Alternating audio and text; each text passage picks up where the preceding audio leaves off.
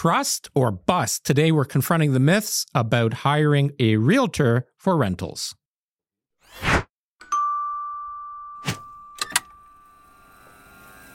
Trust or bust? Trust or bust. What's the second part of that? I can't read it from here. Confronting the myths about hiring realtors for rentals. This is your topic.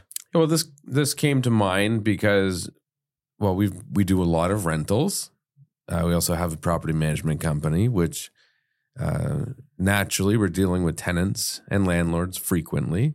And it's very consistent that tenants who are inquiring about properties that we have available for rent are very reluctant, in most cases, to provide us with any information. So they, for example, they'll reach out to us and say, hey, I want to go see this property. And we won't just take people on a whim. We need to know who we're meeting with. Do they qualify? Is it somebody? Proper consultation. Yeah, we have to go through the right process. Some agents will. Which now, in the province of Ontario, people do have the ability to represent themselves, and it needs to be disclosed. That discussion has to happen pretty early in the relationship of any kind between a realtor and a potential client of what their rights are as an individual and what kind of representation they can possibly obtain.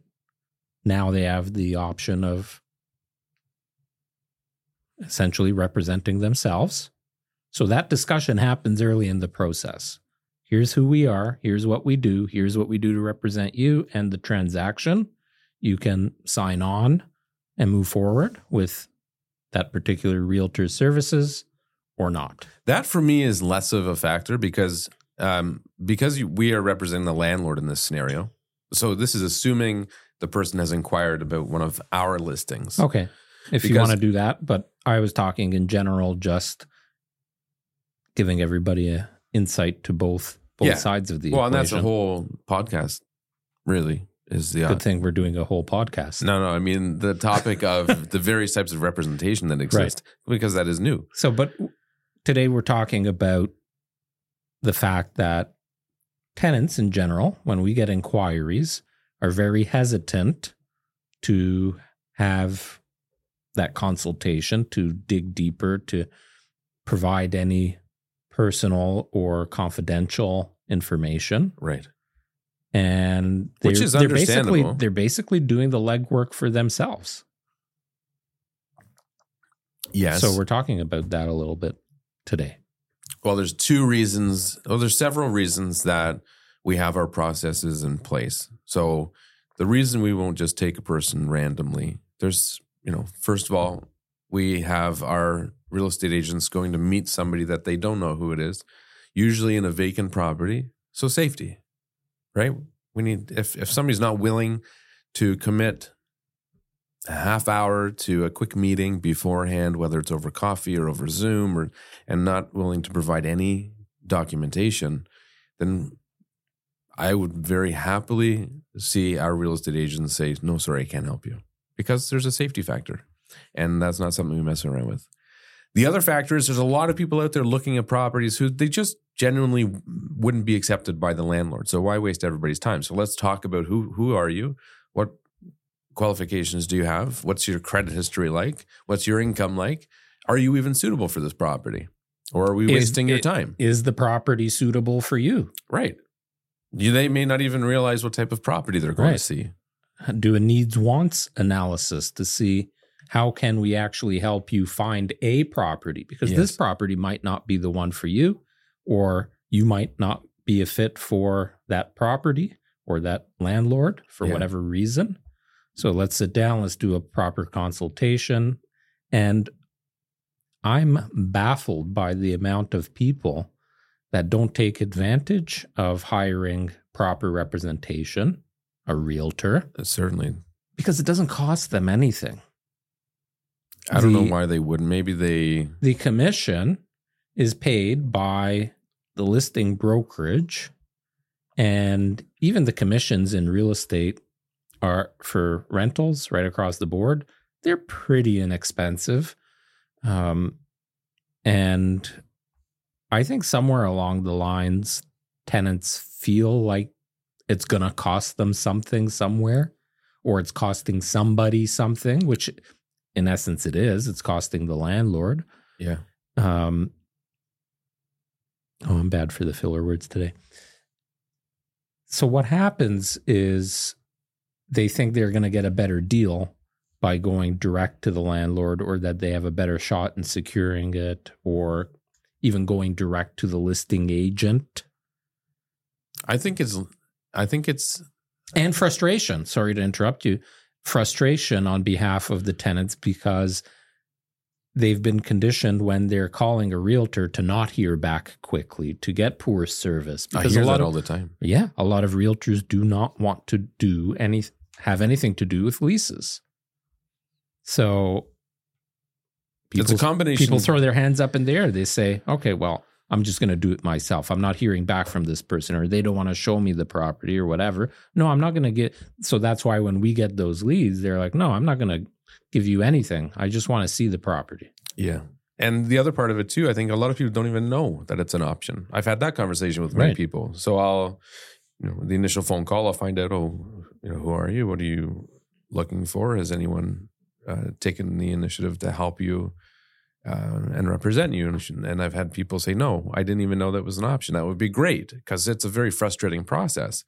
And if you have somebody representing you, then you don't have to call all these different real estate agents representing landlords and explain your story 50 times and try to compete against other offers. You have somebody representing you. They'll prepare a package. They communicate with the other real estate agents, and it becomes much easier. From our standpoint, the process is not any different than if we were sitting down with a buyer.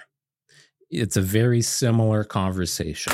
Let's learn a little bit about you and what you're looking for, your needs, your wants, your affordability.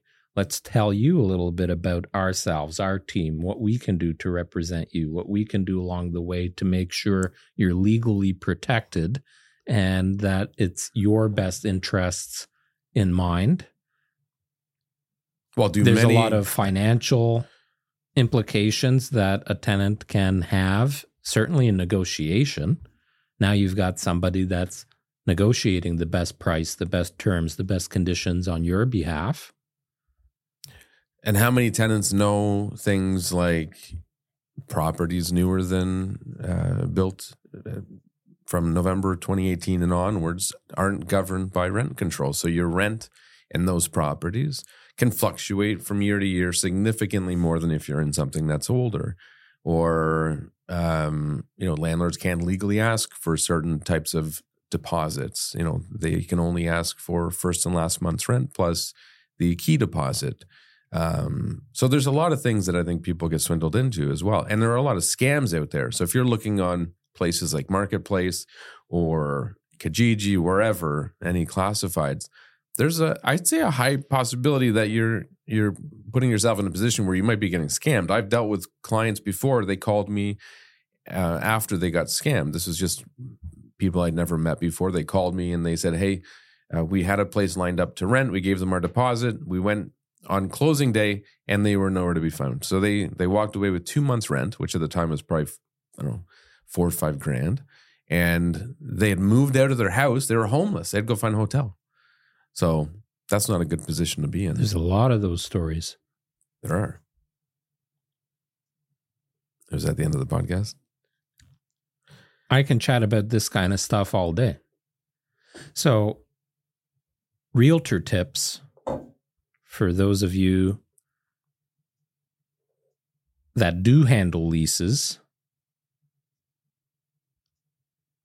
I think a big missing part of the equation for realtors is there isn't a lot of training in the real estate world for handling tenants. A lot of the training out there is for handling buyers and sellers. And even that's just how to handle the paperwork. Well, no, I'm also talking about different real estate events like, our friends Chris Leader and Richard Robbins and these guys that put on even those, I think they big just training events. They'd never specifically talk about a realtor's job pertaining to leases. I don't think they even train on how to handle buyers. They just teach you how to get buyers for the most part. Yeah. I mean, I won't comment because there's a bunch of different courses that you could go on and take throughout the industry. I'm just saying that most of the courses available as abroad, you won't find very much to do with representing tenants, with representing landlords. And that's a problem. And what happens is a lot of the newer agents are the ones that take on leases because they don't have anything else that they're working on. So lease leads come in all the time. So you're throwing new people to the wolves a little bit by dealing with actually, and you know this as well as anybody, a lease transaction is quite complicated. You have a lot of moving paperwork. You have a lot of paperwork, collecting the client documents, submitting the offers, the schedules with all the offers. In Ontario, in our province, you have the standard lease agreement. There's all the supporting documents. All the supporting documents, yeah. And it's easy. Like when you're buying a house, it comes down to, well, how much are you willing to pay? When do you want to close? What are the conditions? When you're leasing a property, it's where do you work? How much do you make? When is the last time you got paid? Let me see your pay stubs. What's your credit like? Why did you have a blip in your credit? You know, there's a lot of variables. Who can I call to verify all this information? Right. Yeah. Can I see your bank statements? I feel like there's been... Do you have any pictures of your current residence? I feel like there's been fewer fraudulent applications since Equifax changed their system. Have you noticed that? I don't think the fraudsters have caught up quite yet. I've noticed that our applications have been pretty above water for at least 6 months. So that timing is... It's interesting because their format was so... Is it a coincidence? I don't think so. I think not. Or they're just getting better. So we've talked about it in the past. What kind of documents should a tenant have? And you just rambled most of them off. There is a standard rental application. What information does that have? Well, it's like signing on for a car loan, same kind of thing. Your personal data, your financial data, your asset, your debt, a couple of references, and your employment. You need your credit. Places of previous employment too, and previous addresses. Yes. Those are very important for me representing a landlord. I put a lot of value in the previous addresses because I look those up on, leased listings. Yeah. What's your history like? Who represented the person. It's kind of like your rental credit history. Yeah. If somebody's been represented by the same agent for several properties, that to me is usually a good sign. So I look for stuff like that with the previous addresses. Right. If you find out your past client hasn't paid their rent in 6 months and destroyed the place, you're not taking them on as a Are you really representing them for another property in good faith? Right. Credit score, full credit report with credit score. The reason I say with credit score, some credit reports don't have the score, and some people don't know how to decipher what a normal credit report looks like without the score. A lot of people default to looking at the score. And it's all they look at in many cases, I think. Right. Previous pay stubs. So your most recent pay stubs, 2 or 3 of the past pays. A job letter, a current job letter. So if you are applying on February 19th of 2024, it really should be dated like February 1st. Maybe something in January. Take anything a couple months old because it could take a while to find a property. So I'm open-minded to that. Yeah. The pay stubs, though, that's easy to get updated. And do you want to keep going back to your HR department or your boss and saying, hey, I need a new letter. I still haven't found a place. Yeah, as long as it's reasonably close in date and you have current pay stubs to substantiate the fact that you are still employed there, right? Then that's reassuring. A letter from your current landlord would be super handy if you have a landlord.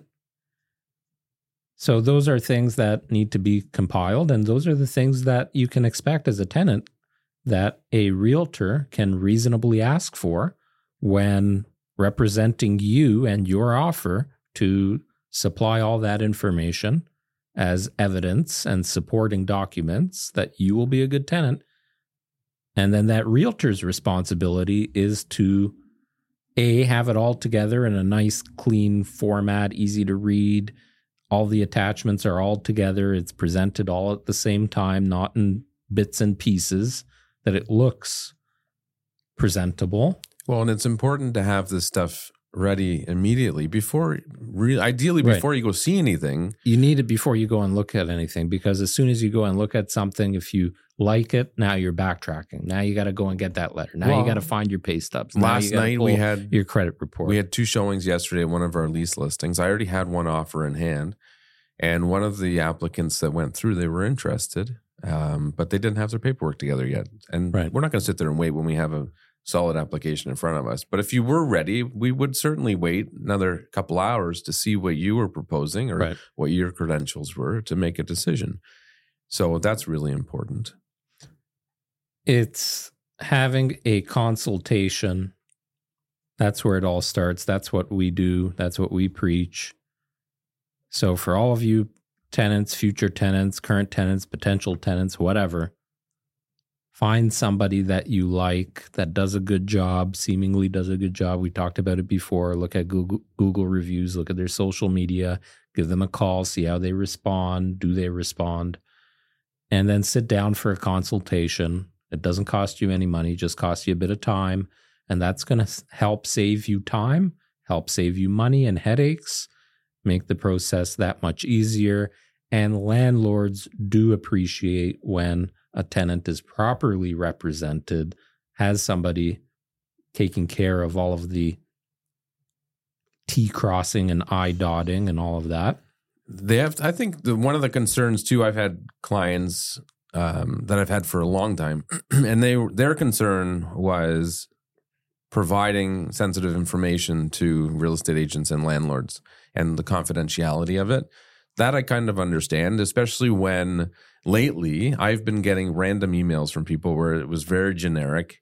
Yeah. And it didn't have a property listed. It didn't have my name in it. It just said, hey, would you consider these applicants? So they sent me driver's licenses. They sent me credit reports and rental applications with all their personal information. Maybe the social insurance number was even on there. That has happened so often in the last year or two. And a lot of the time they haven't shown the property. Right. So the agent and their potential tenant have not even viewed the property in person.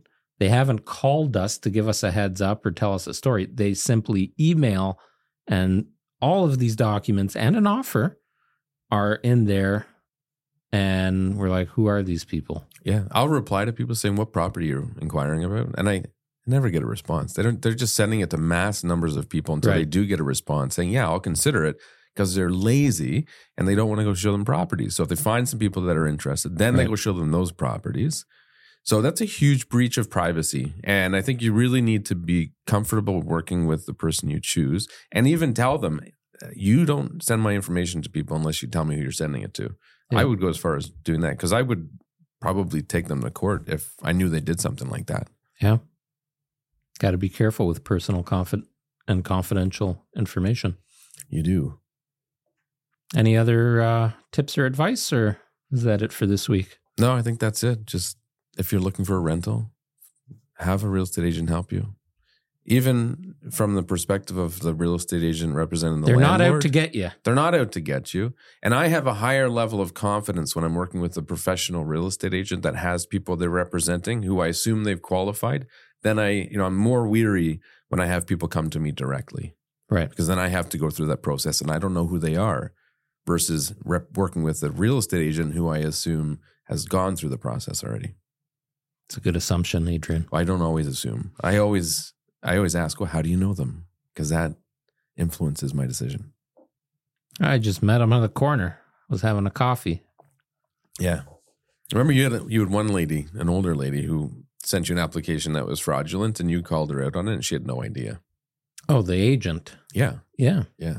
So that happens. Oh, it was blatantly fraudulent. Yes. Everybody on the team was like, what is that credit report? Right. All right, sir. Well, nice chatting with you. Likewise. Happy leasing. leasing. Happy leasing. Happy leasing. Ciao. Bye-bye. If you've had an experience hiring a realtor for your rental, we'd love to hear about it. Leave a comment and, of course, subscribe so you don't miss out on future episodes.